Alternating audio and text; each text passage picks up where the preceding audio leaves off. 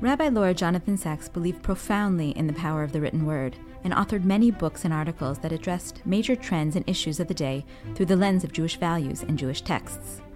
In an effort to honor his creative contributions and scholarship, Yeshiva University has created the Sacks Book Prize, generously funded by the Rohr family, to broaden the impact of Jewish scholarship in the arena of contemporary Jewish thought. The prize aims to recognize recent publications of ideas deeply sourced in Jewish texts with wide appeal within and beyond the Jewish community. I'm Dr. Shira Weiss, Assistant Director of Yeshiva University's Sacks Herenstein Center for Values and Leadership, and I'm thrilled to present my conversations with this year's winner and finalists.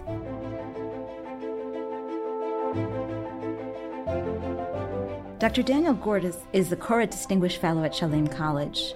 The author of 13 books, Gordis also writes the widely read blog and podcast on Substack, Israel from the Inside, which have tens of thousands of subscribers. Congratulations on being awarded the Rabbi Sacks Book Prize of 2023 for Impossible Takes Longer, 75 years after its creation. Has Israel fulfilled its founder's dreams? The judges felt that of all the submissions, your book made a great contribution to contemporary Jewish scholarship. So mazel tov, and thank you for being here. Shira, first of all, thank you. I am very, very deeply honored by the prize.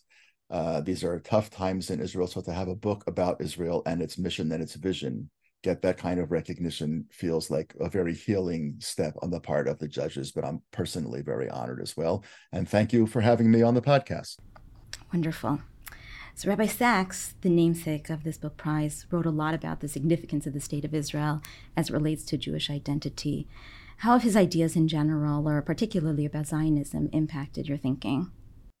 Well, I'll start by sharing a personal memory of Rabbi Sacks and me and Israel. I didn't meet Rabbi Sacks, I don't think, until after the Intifada, which went on from 2000 to 2004. After that, I was blessed to have several long conversations with him. But several times during the Intifada, I was writing a very different kind of a blog back then. Technology was different. And I would send something out. And the first time that it happened, I actually thought it was a joke. But some woman with a very, very elegant British accent called me up and said, "Is this Daniel Gordis?" And I said, "Yes." And she said, "Will you please hold for the chief rabbi?"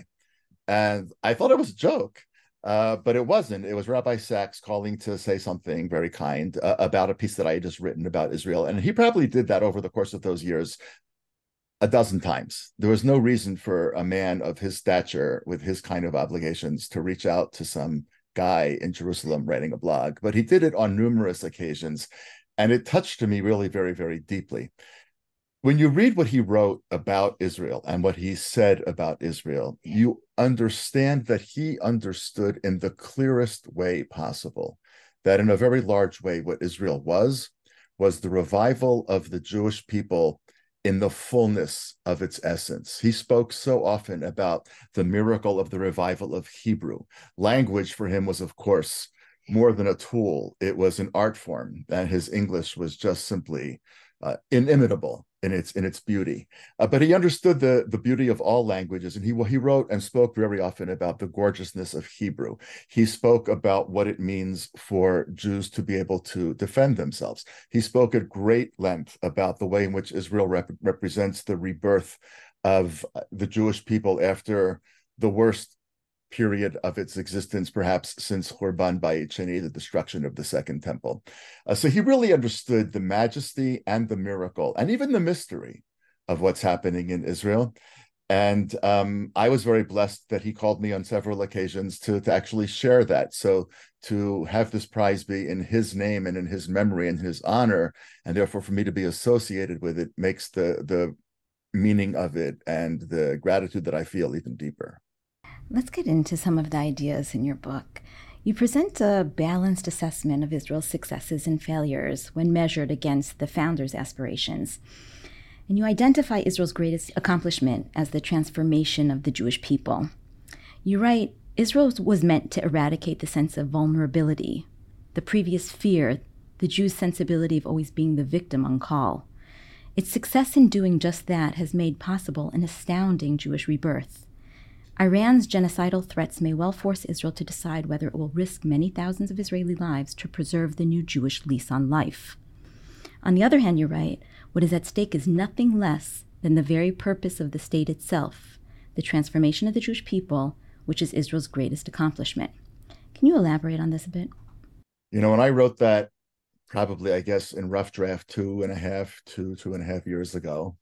I was writing in that chapter about Iran and the threat that Iran's getting a nuclear weapon would create for Israel. Because what the argument that I made was that the flourishing of Jewish life that we experience here in Israel, the rebirth of optimism, the sense of creativity, the high birth rate among totally secular Tel Aviv women, is all about Jews finally not living under the threat of what we'd always lived under. I mean, our liturgy is filled with it. The Tanakh is filled with it. Sifrut Chazal is filled with it. Israel changed that dramatically. And when I wrote this a couple of years ago, I really believed it. But I have to say, listening to you say it now, I'm struck by how much the tragic 6 weeks or so that we're living in now, and they're tragically, I think, going to go on for much longer than 6 weeks, how this made that even more true. In other words, the horrors of October 7th don't need to be enumerated here, but what does need to be stated is the unbelievable way in which the Israeli people have responded. We don't know anybody our age who doesn't have somebody at the front, but we also don't know anybody our age who's not out there volunteering, who's not out there doing something. We were hurt, we were caught off guard, we were murdered, we were slaughtered on October 7th, but we're not fearful. And what you hear people saying now is, we know what can happen when you have an enemy across the border in the south. Well, we can't live that way in the north either. I don't know anybody in this country who is yearning for yet another front, but there is a yearning not to live this way anymore. And I think in a certain way, what's been reborn in the last month and a half is an awareness of exactly the quote that you read, that Israel was about eradicating the sense of vulnerability, fear, the sensibility of always being a victim on call. We slipped badly, as I think everybody knows. Right. And the work that Israel's doing right now is about recovering that. You also identify another success, which we have witnessed in recent history. You write, Israel has moved from being a tiny dot in a sea of hostile Arab states to being ever more tied diplomatically, economically, technologically, and even militarily with countries that not long ago openly hoped that Israel would be destroyed. I was wondering, how do you conceive of the benefits, but also the dangers of these ties, and what do you anticipate will be the future of these relations? Again, Shira, it's hard to answer that question now the same way one would have answered it 7 weeks ago. Israel would be in a very different position today if it wasn't for the fact that Egypt is keeping its part of the border with Gaza sealed shut so that weapons are not coming in and Hamas leaders are not sneaking out. One of the very possible reasons, and we won't know this for sure for many years probably, but one of the possible reasons for the choice of the timing of this horror was that the Palestinians were actually trying to prevent the Saudi deal from going through. I'm not an expert in this at all, but my own personal guess is that it won't have worked. In other words, right now, in the midst of war, the Saudis have to say exactly what all the other Arab countries are saying about the Palestinians and the Israelis and the Jews.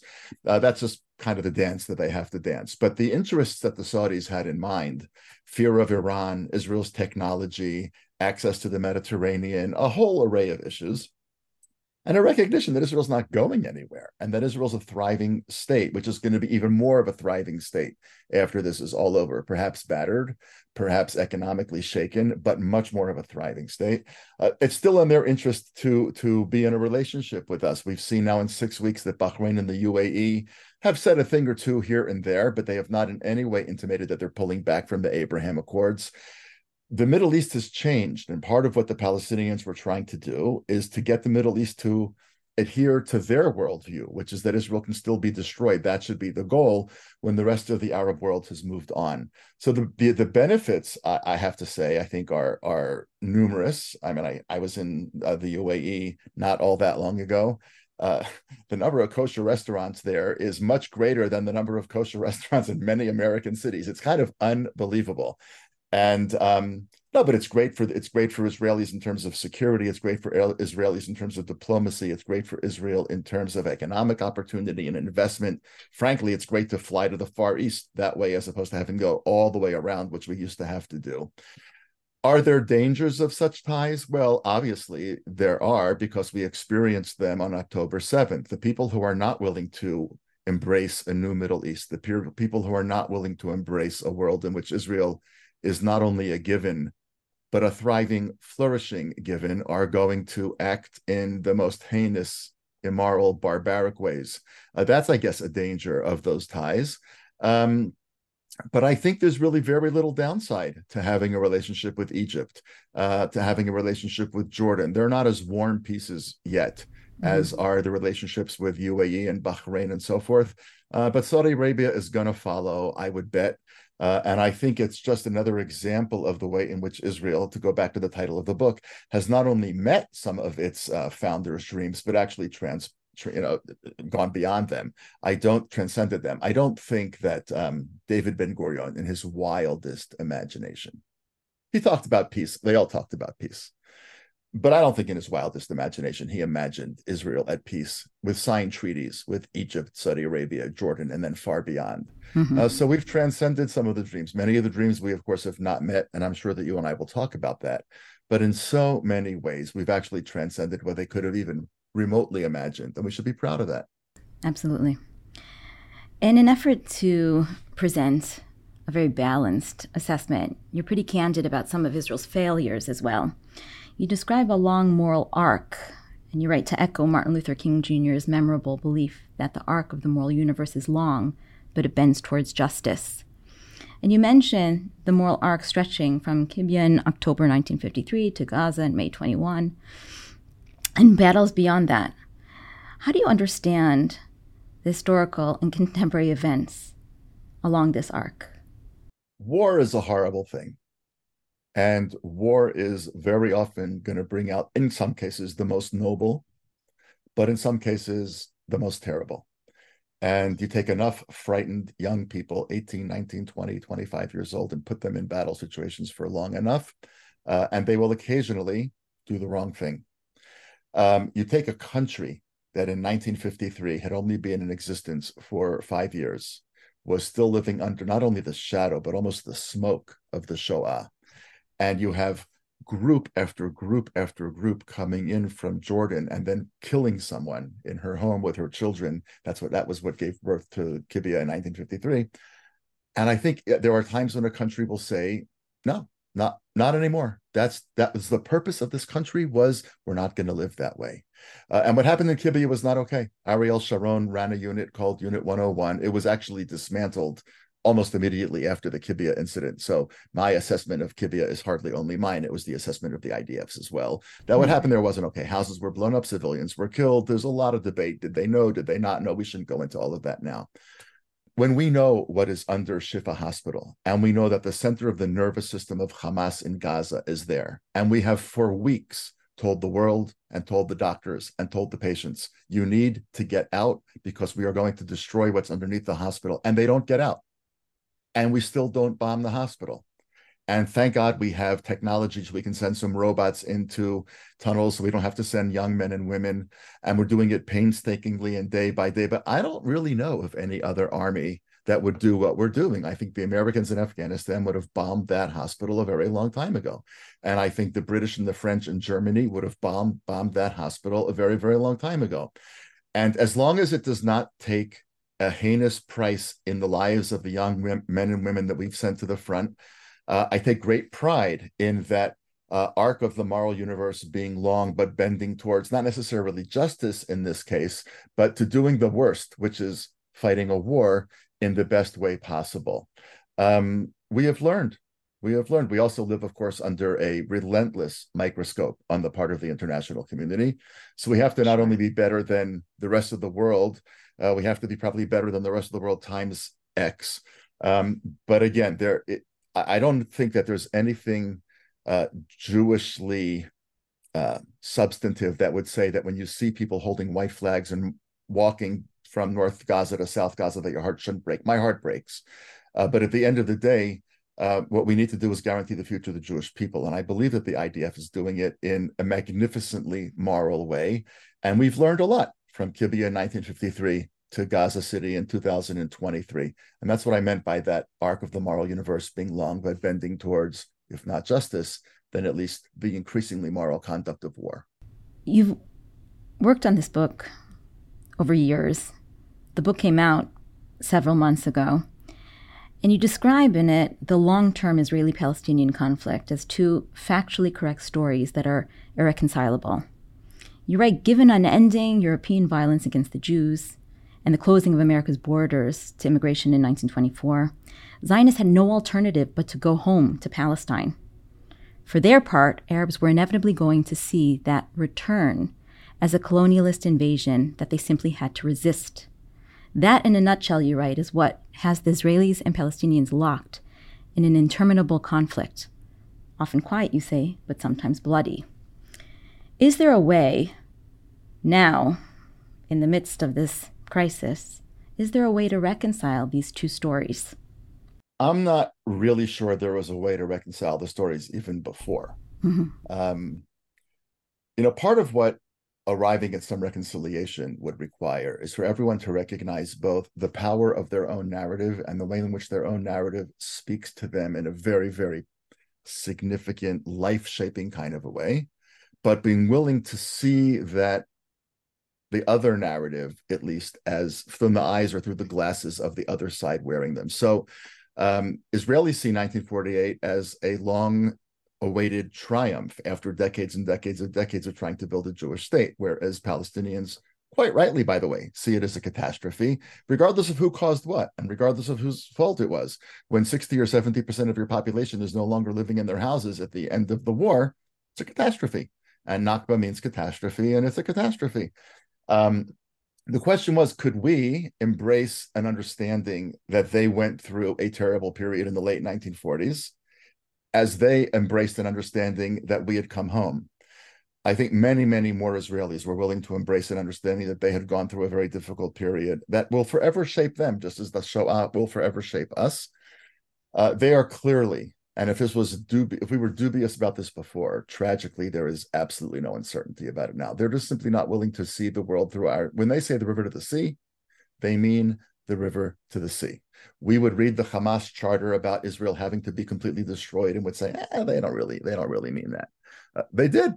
And I think now Israelis are going to be much more reticent to say, well, that's just kind of bluster or braggartry or whatever. That's how that part of the cultural world speaks. I don't think Israelis are going to say that anymore. So if I were to rewrite the book now, there's a lot that would have to be changed. Obviously, there's a chapter on democracy, which we'll probably come to. But the two chapters that would clearly have to be changed the most are the chapter on democracy and the chapter on the Palestinians. And I am sadly much less optimistic about any resolution of the Palestinian conflict. Much less confident than I was when I wrote the book a couple of years ago. I think that what we're going to have is a renewed quiet like we had when I wrote the book, but it's going to be a renewed quiet born not out of a sense that they can be contained, but out of a sense that we can contain them, which is slightly different. In other words, money and increased economic security is not going to make them accept us. They're going to accept us because, as Jabotinsky put it, that they've hit an iron wall which cannot be budged. And we're going to have to live that way for a very long time. It's tragic for them and for us, but I don't see any other way around it right now. Can you go a little bit further about how we can contain them, what you mean, or what Gaza would have to look like after this? The world is debating what happens in Gaza the morning after. Bibi has hinted that perhaps Israel's going to stay in for a very long time. Joe Biden is saying that it's going to get given over to the Palestinian Authority. Nobody has any idea. Two Israeli politicians, both very thoughtful people who are not blowhards in any way, wrote a piece in the Wall Street Journal saying to the countries of the world, if each of you take 10,000, 100,000 of these people, we'll just disperse them. There's very few of them that are actually native to Gaza anyway. They just came to Gaza in 48 or 56, whenever, because of other wars. That's also not likely to happen. I think nobody here has any real sense of what's going to happen the morning after, both because we don't know what the world will permit. We don't know how successful we're going to be in destroying Hamas. We don't know how grievous will be the losses that Israelis have already paid and what they're going to demand or being willing to do. So I think, when the Gemara says that prophecy was given over after Chagai Ser Hayal Malachi, the Gemara says prophecy was given over to fools and children. Well, I'm definitely not a child. I would like not to be a fool. So I don't know. I think it would be silly to prophesy. It's not going to be the Palestinian Authority if I had a bet. Palestinian Authority Right. has really not condemned the attacks of October 7th. People in the Palestinian Authority, the president, not an Abbas, but the president, have said that the worldview of Hamas is actually an idea, and you can kill people, but you can't kill an idea, and that idea resides deeply in Fatah also. Israelis hear that and they actually believe it. So I think what we're going to have to make sure is that we are present enough in Gaza and in southern Lebanon that in Gaza they cannot build hundreds of miles of tunnels. We're going to have to Hmm. be present enough to make sure that nothing happens that we don't know about. And when we figure out what to do about Lebanon, we're going to have to be present enough to make sure that 150,000 rockets, many of them with pinpoint accuracy, cannot be accumulated there under the very nose and eyes, obviously, of the United Nations, which doesn't care. So we've allowed certain situations to develop that were obviously grievous mistakes on our part, and they led to a horrific loss of Israeli life. And young men and young women are still dying day by day as you and I are having this conversation. This is a broken-hearted, wounded, weeping country, but we will get through this. And we are not, I think, going to allow ourselves to be near neighbors who are up to things that we simply don't know about. And if that means being in there, then that'll mean being in there. You just mentioned that you're far less optimistic about a reconciliation than you were when you were writing this book. But in your book, you present Micha Goodman's proposal to not end, but shrink the conflict by steps Israel could take without harming its security interests, including paving a network of roads under Palestinian control, linking Palestinian cantons, giving them the ability to travel through most of the territories without interacting with the IDF, transferring portions, which under Oslo Accords was to be negotiated after 5 years, but never was, expanding Palestinian work options in Israel, Israel halting settlement expansion and helping grow the Palestinian economy. How do you feel about such a proposal, especially now? What do you think is the general sentiment among Israelis regarding this or other proposals? Such an excellent question. I think most of us don't have the bandwidth. In other words, I have a son on the front in the north. It's basically all I can think about. And when I had occasion to be in a conversation with Rabbi Seth Farber, who I'm sure is very well known to many of our listeners, just this Mm-hmm. morning in his office, he has a son in the north in a tank. Mm-hmm. And he brought somebody else in from the office who's married to a guy that I knew from camp many, many, many, many years ago. They have a son in the north in a tank. Everybody here has somebody there. And it's very hard to think about what happens after this. I think there will be people, and I will share that sentiment that say, look, the Palestinians aren't going anywhere. And if we want our children not to have to live in Sparta, then we're going to have to figure out a way to make accommodations so that those who are willing to live beside us can. And that's what I was quoting Mm-hmm. Micha Goodman, who I think is one of Israel's most important public intellectuals by far. Sure. The question is, are Israelis going to think when this is all over that Fatah is more like what I was describing there, or more like the Hamas that we're at war with now? That depends to a large extent on what happens in Yehuda v'Shomron, Judea and Samaria, which some people call the West Bank, between now and the end of this conflict. And it depends a lot on the mood of Israelis. It's very hard for me to assess. Um, People don't typically rise to their most noble when they're afraid or when they're angry. I mean, we see that with children, we see it with spouses, we see it with friends, we see it at work. The time to have really far reaching reconciling conversations is when pain and anger and fury and worry have all somewhat dissipated. Micha's right. In an ideal world, that's what we have to try to make happen. The world is just not ideal. And are Israelis going to have a stomach for that? Can an Israeli politician even imagine getting up in front of a crowd and saying, I want to suggest the following accommodations to the Palestinians without Mm-hmm. being laughed off the stage, whether he or she is from Meretz or from Ben Gvir's party, if that's some sort of spectrum. I don't know that in 2023, 24, 25, an Israeli politician of any party could use the word accommodation to the Palestinians. Uh, don't forget, right? I mean, when the German reparations were offered to Israel in the early 1950s, it brought this country to blows. literally to blows. Tear gas was blown into the windows, the broken windows of the Knesset. Menachem Begin was suspended. He said to the government that he would tell his followers to go there and to use violence to make sure that this didn't happen. Wow. Because as far as Begin was concerned, there was something sacred about the memory of the Holocaust. There's something sacred about the 1,400 people who were burnt and beheaded and murdered and kidnapped. I don't know how quickly this country is going to be willing to have that conversation. And I say that not critically, because I don't know how quickly I'm going to be ready to have that conversation. We're hurting. And I think it's the wrong time to try to figure out what we're going to do when we're not hurting anymore. You write that decades after independence, that comment in the Declaration of Independence about the recognition of Israel being irrevocable seems downright prophetic. You say it's lost on no one that, were the UN vote about Israel's existence to be taken again today, the proposal for a Jewish state would have no chance of passing.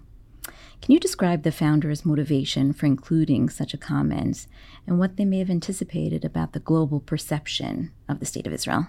What the founders knew in 1948 was that the State Department of the United States was already working to get the UN resolution on partition brought back to the General Assembly for a revote. And it had barely squeaked through on November 29th, 1947, Kaftet b'November, as we commonly call it. It was not going to pass even in early 1948. Now, why did they want to redo the vote in 1948? Don't forget, we're right after the Second World War. There is a sense that Harry Truman, for whatever set of reasons, some of them being Eddie Jacobson, but not all of them, was likely to recognize the State of Israel, even though the State Department urged him not to do that. And if the United States recognized the State of Israel, the argument went, it's going to have to defend the State of Israel. And the Jews, quote unquote, the Jews, as the State Department memo called them, and not the Israelis, the Jews. That's pretty important. Well, he couldn't have called them the Israelis, in fairness, because Israel didn't exist. But still, there's something about calling them the Jews. You could have said the Jewish community, the Jewish whatever, but something about this phrase, the Jews, sort of just in 1947, 48, is just unthinkable. But in any event, they said they're going to hold out for a year or two at best. The CIA's estimation was that we would be able to hold out for 2 years, and then we were going to lose. And then they said, well, Harry Truman will have recognized the State of Israel, and we're going to have to go in. And the Americans do not want to send their boys overseas again. They just got back from the Second World War. The GIs want to go to college. They want to have families. We want to rebuild this economy. We don't want a war in the Middle East. For that reason, the State Department said, we got to try to prevent this Israeli Jewish state thing from happening in the first place. And already in the early months of 1948, they are trying to bring the vote back to the United Nations, and it would not have passed. Ben-Gurion knows that. And so therefore, when the Declaration of Independence is written and they say, and that vote is not revocable, it's his way of saying to the world, we know what you're up to. It's not changeable. This is not open to another vote. The vote passed, the country exists, we're declaring independence, and you can say whatever you want to say in the General Assembly.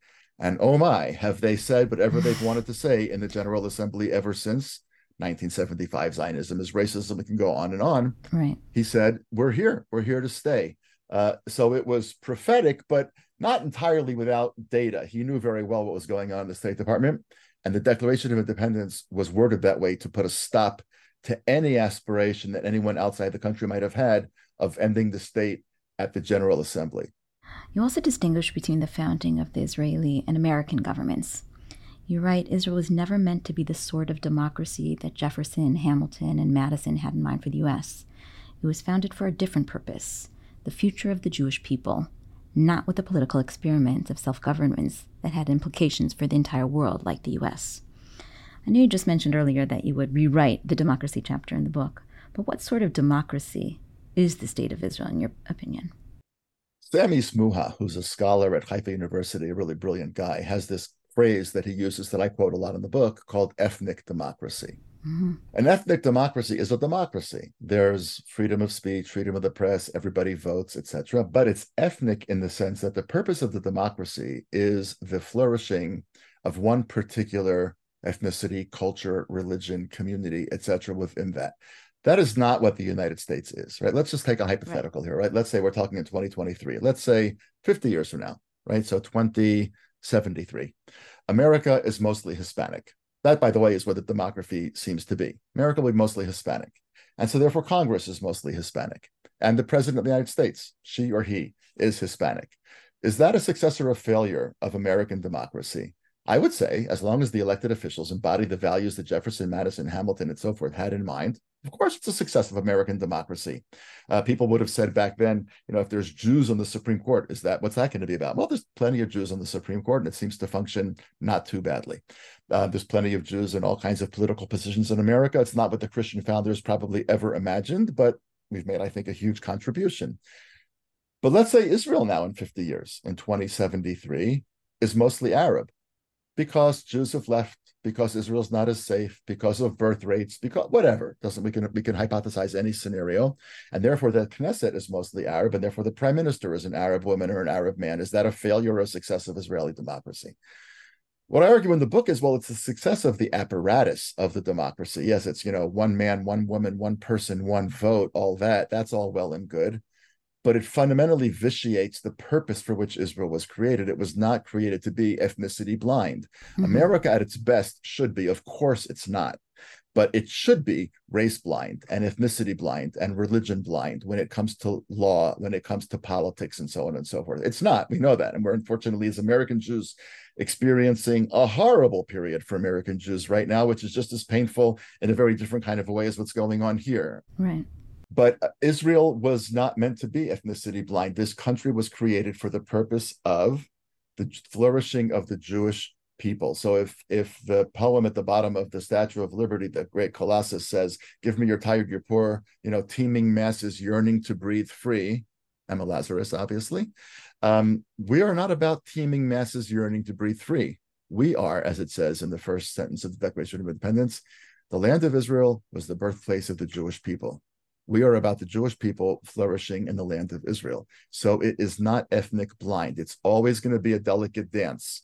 And it's not always going to be exactly what a liberal democracy in Western Europe or North America might look like. That's okay, as long as we're trying to make sure that all individuals have the civic and legal rights that are accorded to them, the centrality of Jewishness, of Jewish life, of Jewish substance, of Jewish symbols in Israel's society seems to me not only not to be problematic, it's the very purpose of the state. Do you think Israel will ever ratify a constitution? You argue that many Israelis are convinced that divisions over issues like the role of religion and borders could bring down the entire, often unspoken social contract at the heart of Israeli society. So again, there's before and there's after. Had we had this conversation on October 6th, which was a Friday, so we would have snuck it in before Shabbat Israel time, I would have said, nah, we're not going to pass a constitution, and that's okay. It is too fragile. It is too this, and don't forget, on October 6th, we were still in the middle of the whole judicial reform thing. Yes. And we were very worried about coming to blows. People were talking about civil war. Ehud Barak was worried about civil war. The IDF was worried about civil war. It was a really very serious concern. That's before. What's happened since then? Israelis have bonded together in a way that's really would have been unimaginable. I mean, the pilots who refused to fly 2.5 hours later were in their cockpits. The brothers at arms, Achim LaNeshek, which is now brothers and sisters at arms, they had built this whole national apparatus to get people out to protests, which they converted instantaneously on Shabbat afternoon already. The first Hamals were opening, the first war rooms, but they're war rooms for civilian purposes, clothing, toys, medicines, giving people rides to places because people were fleeing and they needed stuff.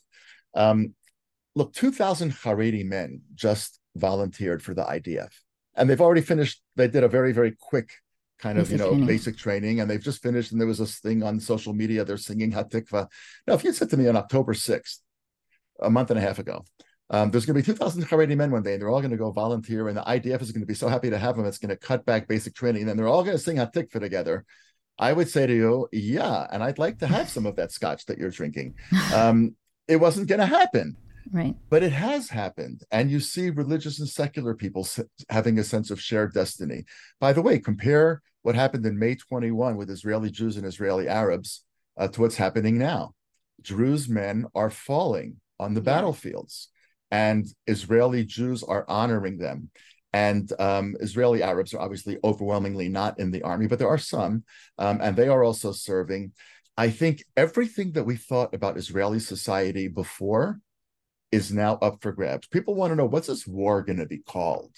Like the Simchat Torah war just seems kind of weird. Yom Kippur War, okay, but Simchat Torah, don't forget here, Yeah. of course, Shmini Atzeret and Simchat Torah were the same day. The Hamas War, the Gaza War, the 23 War, people are suggesting, and I don't think it will happen, but people are suggesting we call it the Second War of Independence. Really? Because every assumption that we made about this country has been upended. We're finally safe. Actually, we're not. The army is amazing. Now it is, but then it wasn't. Mm-hmm. Intelligence is world class. They know what they need to know. They didn't, and Mm-hmm. so on and so forth. So many people, Yedidia Stern, I think, has suggested this. Other people have as well. Milchemet Atzmot Hashniya. Now, by the way, there's precedent for that because we refer to the 2006 war as the Second Lebanon War.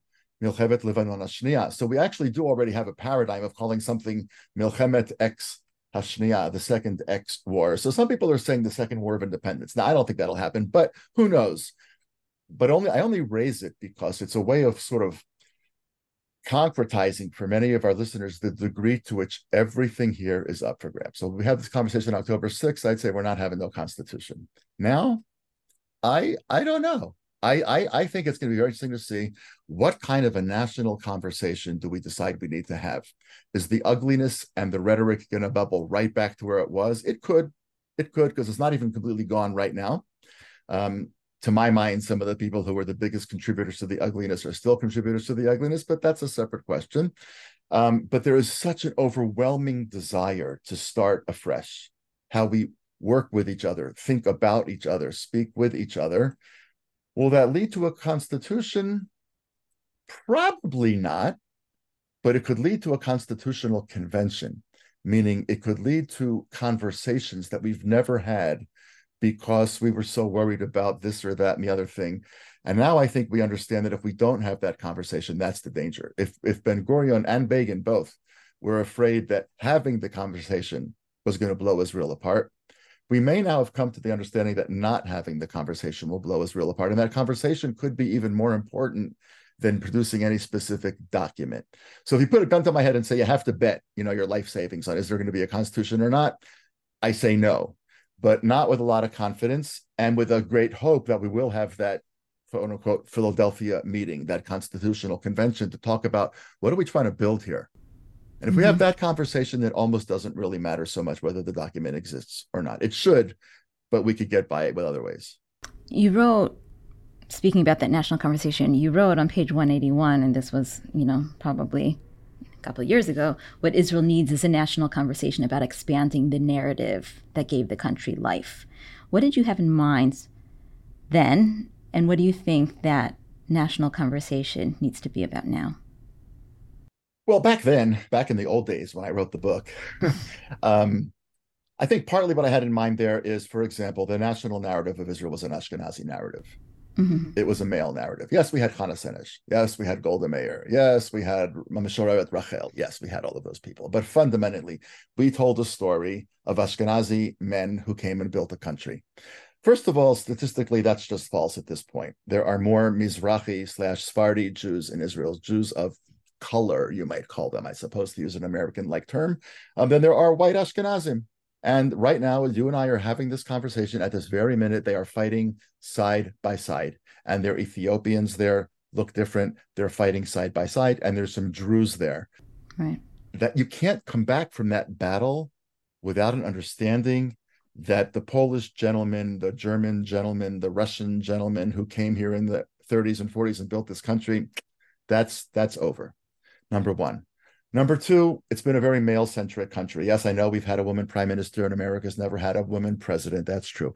And we had a woman head of the Supreme Court long before America did. Yeah, all of that is true. It's still a very male-dominated country. And this war has put completely to bed the question of whether or not women should be in combat positions if they want to be. They have fought like lions. They have died, but they have fought in the front lines of combat and they have done unbelievably well. So there's going to have to be a different conversation about Mizrahim. There's going to have to be a different conversation about men and women. religious and secular are fighting alongside each other. I mean, the horror of this war is that, um, it happened on Simchat Torah. So the army was delayed in large measure because a lot of people were at shul, and the people that were slaughtered out in the field were obviously doing a different kind of celebration, but that's their right. It's a Jewish state. It was, what was Simchat Torah is, just a little bit more than a week after Yom Kippur. And Yom Kippur was when Tel Aviv came splitting apart because of a mechitza in a park. Right. It's very hard for me to imagine that Israelis would ever fight again about a mechitza in a park. I mean, both sides were disgusting. I mean, both sides were wrong. But it's just very hard for me to say, but imagine for a very long time that this group would want to do something in a park and secular Tel Avivians would say, over my dead body, not in a public space in Tel Aviv. Really? We just went to battle together. We can't have Yom Kippur in a park together. And if we, X group, needs a mechitza to be able to daven, what's the problem, really? There's a huge space in the back where people can mix if they want. And that's what they've always done, by the way, that davening. There was a mechitza section, then a completely open section. And it worked for years. It was a shanda that both sides brought this to the place that it was. So I think there's going to be a new conversation here about Haredim. And that's, by the way, a positive and a negative. The positive is we've seen movement. As I mentioned before, we've seen 2,000 people sign up.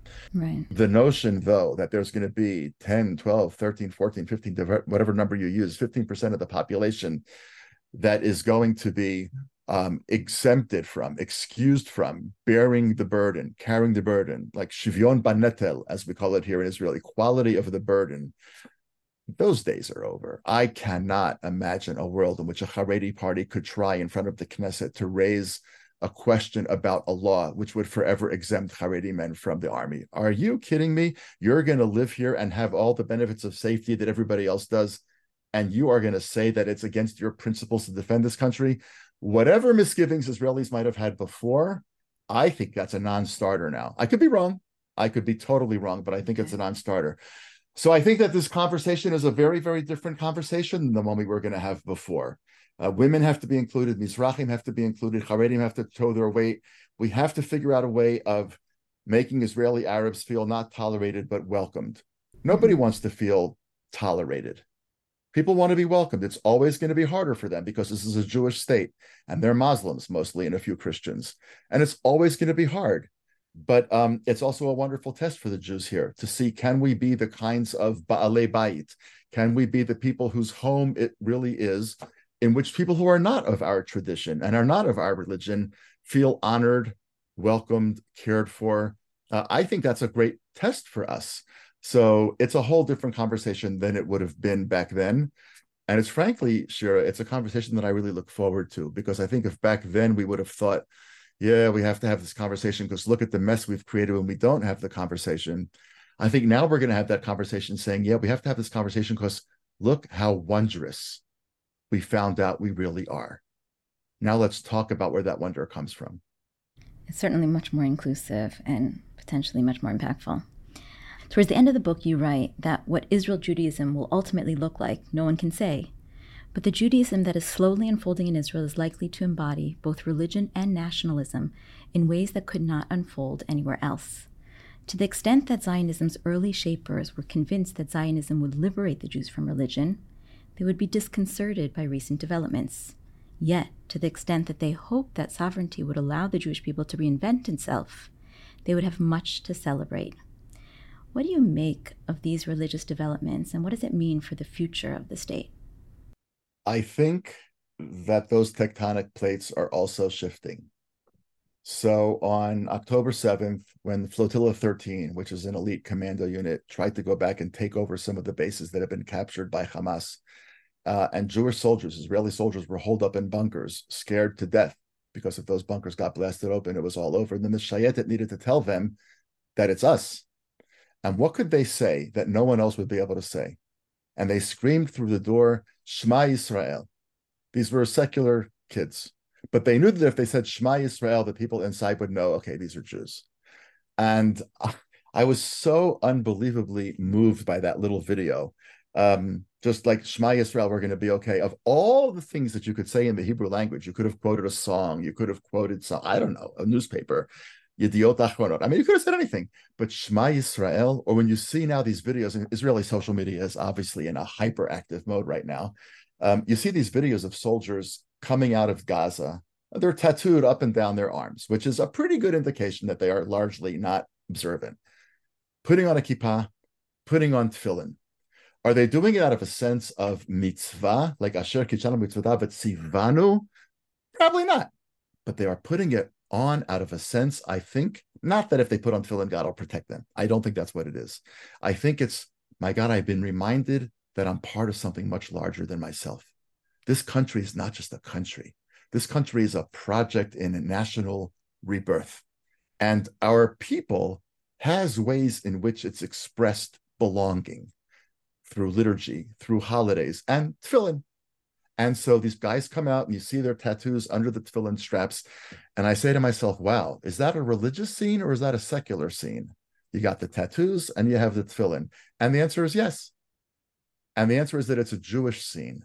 And it's gonna change here. It's going to, I think, again, people are gonna start to recognize that a Jewish state that wants to liberate the Jews from Jewishness or religion has no chance. Ben-Gurion didn't understand that. Mm-hmm. Modern Israelis understood that. Even before October 6th, they understood that. But we're going to reinvent Jewishness, I think, in a way here that we've had to. I mean, for example, there's been an issue of not everybody that was killed in Oteif Aza, and especially not everybody that was killed at the party, were halachically Jewish. There were a lot of people who were children of Russian immigrants who were they were Jewish according to the law of return because one of their 4 grandparents was Jewish, but they weren't halachically Jewish. Some of them were in the process, some of them were not, and then they got killed. And the question became, well, where can they be buried? And in certain cases in Beit Sha'an, which has made the press, and others, they were not allowed to be buried in the Jewish cemetery. And it led to a public outcry. People are saying they died al Kiddush Hashem. What does that mean? You can say, how is a rave party al Kiddush Hashem? It's al Kiddush Hashem because you're celebrating being an Israeli. So it was a secular event, not a chag. So what? It was people who felt at home in Eretz Yisrael and in Medinat Yisrael as part of Am Yisrael. And in the case of Beit Sha'an, they took down the wall. They said, okay, we made a mistake. She was buried outside the wall. We can't disinter her because of all sorts of halachic considerations. Or they took down the fence.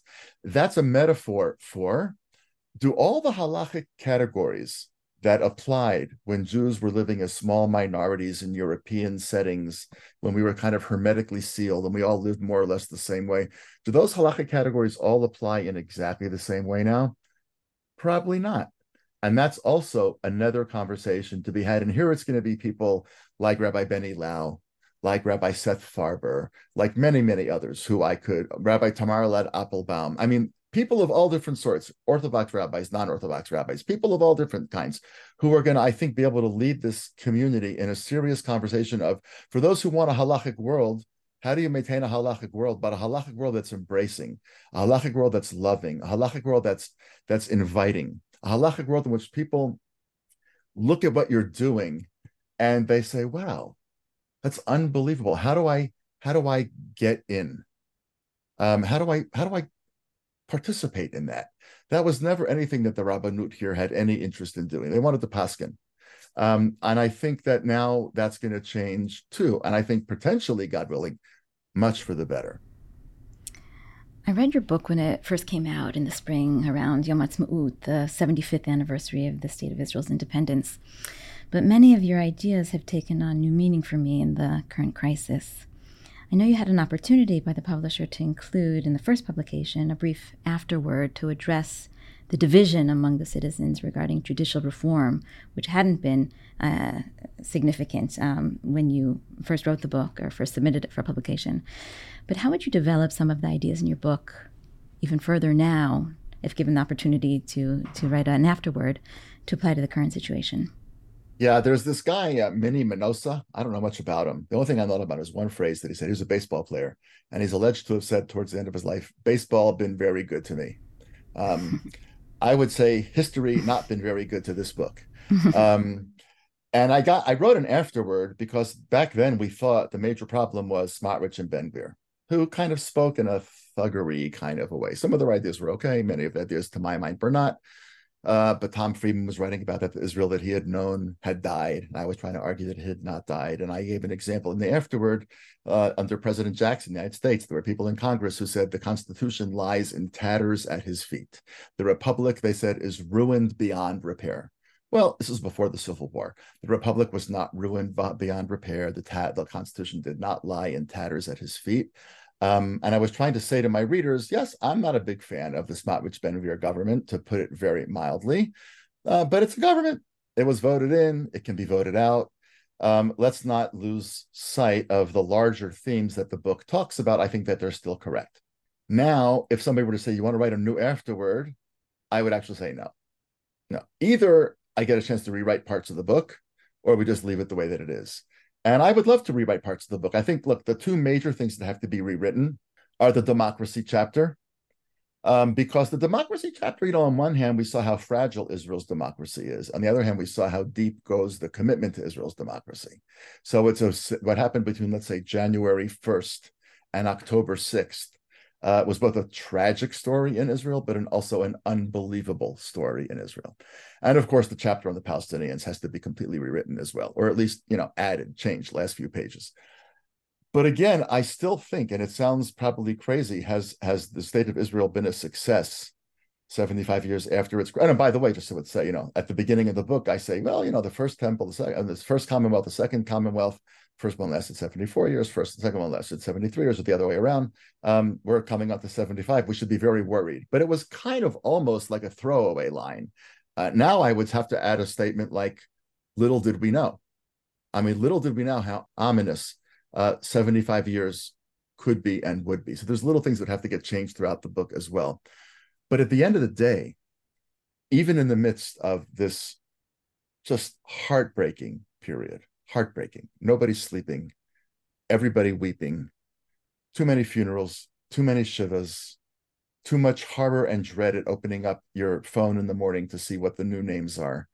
Even in the midst of all of this, if the purpose of the Jewish state was to transform the Jewish people into a people that believed in itself, into a people that could defend itself, into a people that knew how to take care of itself, and a people that was not willing to be a victim on call, well, oh my God. I mean, in the worst possible way, we have been reminded of the unbelievable success that the state of Israel has been. So I actually think, Shira, even though, there's a lot of things in the book that, history not been kind to that book, to paraphrase Minnie Mimosa. History was not kind to the book. That's okay. I think that history has made it clear that the ideas in the book are actually truer than even I knew. I was just trying to kind of be a mouthpiece for what these great Zionist thinkers had always said. And wow, what they wanted to accomplish, they really did. And now the challenge to our generation is to take both this trauma and this unbelievable recovery and to rededicate ourselves even more to continuing for the next 75 years and making sure that we make their dream an even greater reality. That's on the national scale. On the book scale, if I get a chance to rewrite a couple of chapters down the road, I would happily do that. Time will tell. I think what you just mentioned in terms of the existential condition of the Jewish people, I think that was one of the most profound ideas that I took from your book, how the state of Israel really changed that among the Jews. And you write, a Jewish state, they, meaning the founders, believed, would end the fear of anti-Semitism, the pressure to assimilate, and the Jews having to depend on the conditional welcome of host countries, a welcome that invariably ran out. Then Zionism would breathe life back into the Jewish people itself. It would revive a language, restore cultural creativity, create a proud, self-reliant Jew. Observing what has gone on in Israel over the past month, but also what's going on in the rest of the world, how do you feel about the existential condition of the Jewish people? The existential condition of the Jewish people in Israel is bloodied and tear-rinsed, but very powerful. I think we've been restored to a sense of profound belief in the importance and the sanctity, the sacred nature of what we've built here. And we have to just rebuild it in every sense. We have to rebuild the physical houses in Be'eri and Kfar Aza. We have to help the children who lost their parents. A lot of children, dozens of children lost both parents. We're going to have to help them live to grow up to be as functioning human beings as they possibly can. God willing, when we will perform the mitzvah of Pidyon Shvuyim and get those 240 people out, I don't know what happens to a 7 or 8-year-old child without his or her parents in captivity for months on end. I don't know what kind of a person that grows up to be, but that's not the problem of the parents. That's the problem of the country. That's all of our responsibility, and we're going to have to live up to that responsibility. So I think that creating a proud, self-reliant Jew, absolutely. Restore Jewish cultural creativity, absolutely. Reviving a language, absolutely. Breathing life back into the Jewish people, absolutely. But there were a couple of things that Theodor Herzl got entirely wrong. He wrote in The Jewish State that once the Jews had a state of their own, they wouldn't be seen as parasites anywhere else, and anti-Semitism would disappear. Oops, that did not happen. And what's happening in the United States today, really, I mean, looks like 1939. I have not been back to the United States since the war started. I'll be coming in a few weeks, as you know. But I have siblings there, and everybody's there. I mean, I was there for 40 years. My God. So Herzl was wrong about that. And Zionism is not a cure to anti-Semitism. If anything, Zionism kind of looks like an excuse for anti-Semitism. I don't think it makes anti-Semitism worse. The wonderful thing about anti-Semitism is, like great viruses, that it morphs. And so it will accommodate itself to any setting. So if it wasn't Israel, they'd find something else. The people protesting in favor of Hamas have no idea what Hamas stands for. The people, the women, the gays, the lesbians who are protesting in favor of Hamas on college campuses, I mean, really, how long would they survive in Gaza? I mean, exactly 0 minutes. And so this isn't even about anything serious. It's just about hatred of the Jew, which is always present. And why that is the case, you have to ask historians and scholars much wiser than I. We've talked about it for a long time. We're not going to solve that. Herzl, by the way, also in Altneuland describes the future Jewish state not having an army. Also, oops, we're going to always have an army, and we're going to always have to defend ourselves. And so there's certain ways in which the dreams of the early Zionists have come true. The language, I walk into an Israeli bookstore, and I know that I'm a bit of a sap for these things, but I walk into the Steinmetzky's, which is about a 10-minute walk from my house, and it's right on Emrik Rephaim Street, and it's open Motzei Shabbat. So if my wife and I go out for a bite after, I always walk into the bookstore. She says, "What do you need?" So I don't need anything. I just want to see the bookstore. She goes, "You saw the bookstore last week." I said, "I know, but I want to see it again this week." Because I walk into Steinmetzky's and I see hundreds of linear feet of shelves in a language that really 150 years ago, nobody spoke. Nobody. And look at all these books. Some of them are terrible, and some of them are great, and some of them are cookbooks, and they're travel books. But the bookstore to me is a miracle. That miracle has happened. The miracle of the proud, self-reliant Jew has happened. As horrible as what's happening in Gaza right now is, the Jew who can defend herself is also a miracle not to be scoffed at. We've done all of that. We've accomplished all of that. But we have not changed the existential condition of the Jewish people outside the state of Israel. And that, Shira, I think, also affords us a new opportunity to build a new relationship between Israel and the diaspora. It's been a bad relationship. The book that I wrote before this one, which was called We Stand Divided, pretty much tells you everything about the book that you need to know in those 3 words, talked about a growing crisis between American Jews and Israel. And the fault is on both sides. There's an opportunity here. There are going to be certain American Jews who are out there protesting against what they're calling genocide in Gaza, and that's it. They're lost, and nothing we can do.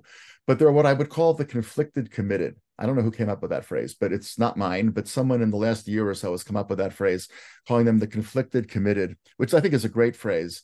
And the conflicted committed, I think, who are young, who are 20 and who are 30, who didn't really know their grandparents well enough, or their great-grandparents probably at this point, well enough to know what it was like in Europe, now are going to have a chance to say, "Oh, wow, I think I get it," in the worst way, for the worst reasons, in the worst circumstances.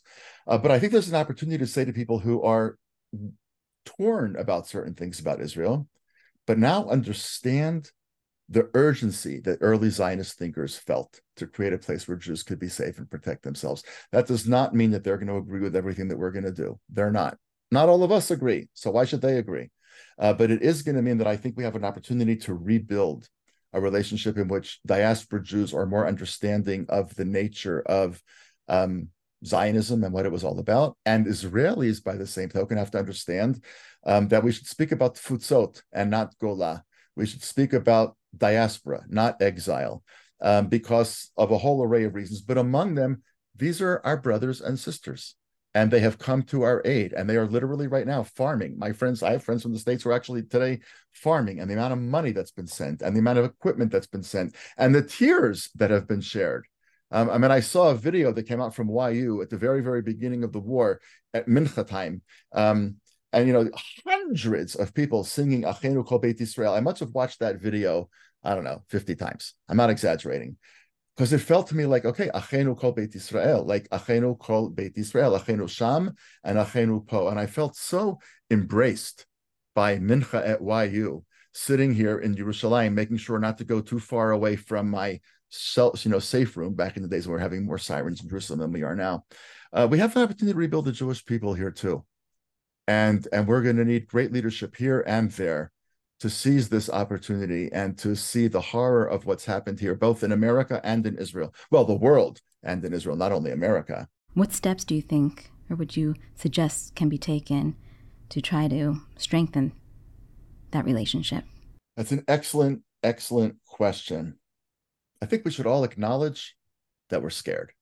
This is not the proud, bronzed, muscular, farming Israeli, as opposed to the couch potato-y, overprivileged, whatever American Jew. Because that privileged American Jew, she or he may have more money than the average Israeli, but she or he is also afraid to wear a kippah in the subway. I was just thinking, as I mentioned to you a minute ago, I'm coming to the States in a few weeks, and I always wear a kippah in New York. I mean, why would I not? I actually asked myself, should I bring a hat? Maybe I'm not going to wear a kippah on the subway. I don't even know. So I think we share a sense of vulnerability now. And now what we need is an absence of triumphalism. Show the people who are so critical of Israeli policy the photographs and the videos of what happened in Be'eri and Kfar Aza and say to them, what would you do? If it was your kid, what would you do? If it was your 5-year-old daughter who's in Gaza without her parents or any family, what would you do to get her back? Just be humble. And by the same token, for Israelis to understand, Jews around the world also are impacted by what happens in Israel. What happened in Israel unleashed this wave. I don't think it caused the wave, but it unleashed the wave. We have a responsibility for each other, really. Achenu Kol Beit Yisrael. And we need great leadership on both sides. And we're going to have to accept that, just like in any meaningful relationship, a business relationship, good friends, spouses, parents, children, you disagree about a lot of serious things, and you can disagree for eternity, but you build a relationship out of things that you share and the things that you want in common. We've really not devoted enough time to that, and I think the rhetoric of the last few years got in the way of our doing that. Hopefully that this tidal wave, has washed away some of the instinct towards that rhetoric. That's a first step. And room for more. I thank you so much, not just for your deep insights in Impossible Takes Longer, but for our discussion today and for all that you continue to contribute to this crucial conversation. Congratulations again for winning the Sacks Book Prize. Very, very well deserved. Thank you, Shira, for your excellent read and for the wonderful conversation. Look forward to seeing you in person shortly. Thank you for listening. Dr. Erica Brown, director of the Sacks Herenstein Center, joins me in expressing our gratitude to the Rohr family, who appreciates the influence of books in shaping the Jewish future. We hope the Sacks Book Prize will catalyze more inspired and inspiring Jewish writing and scholarship.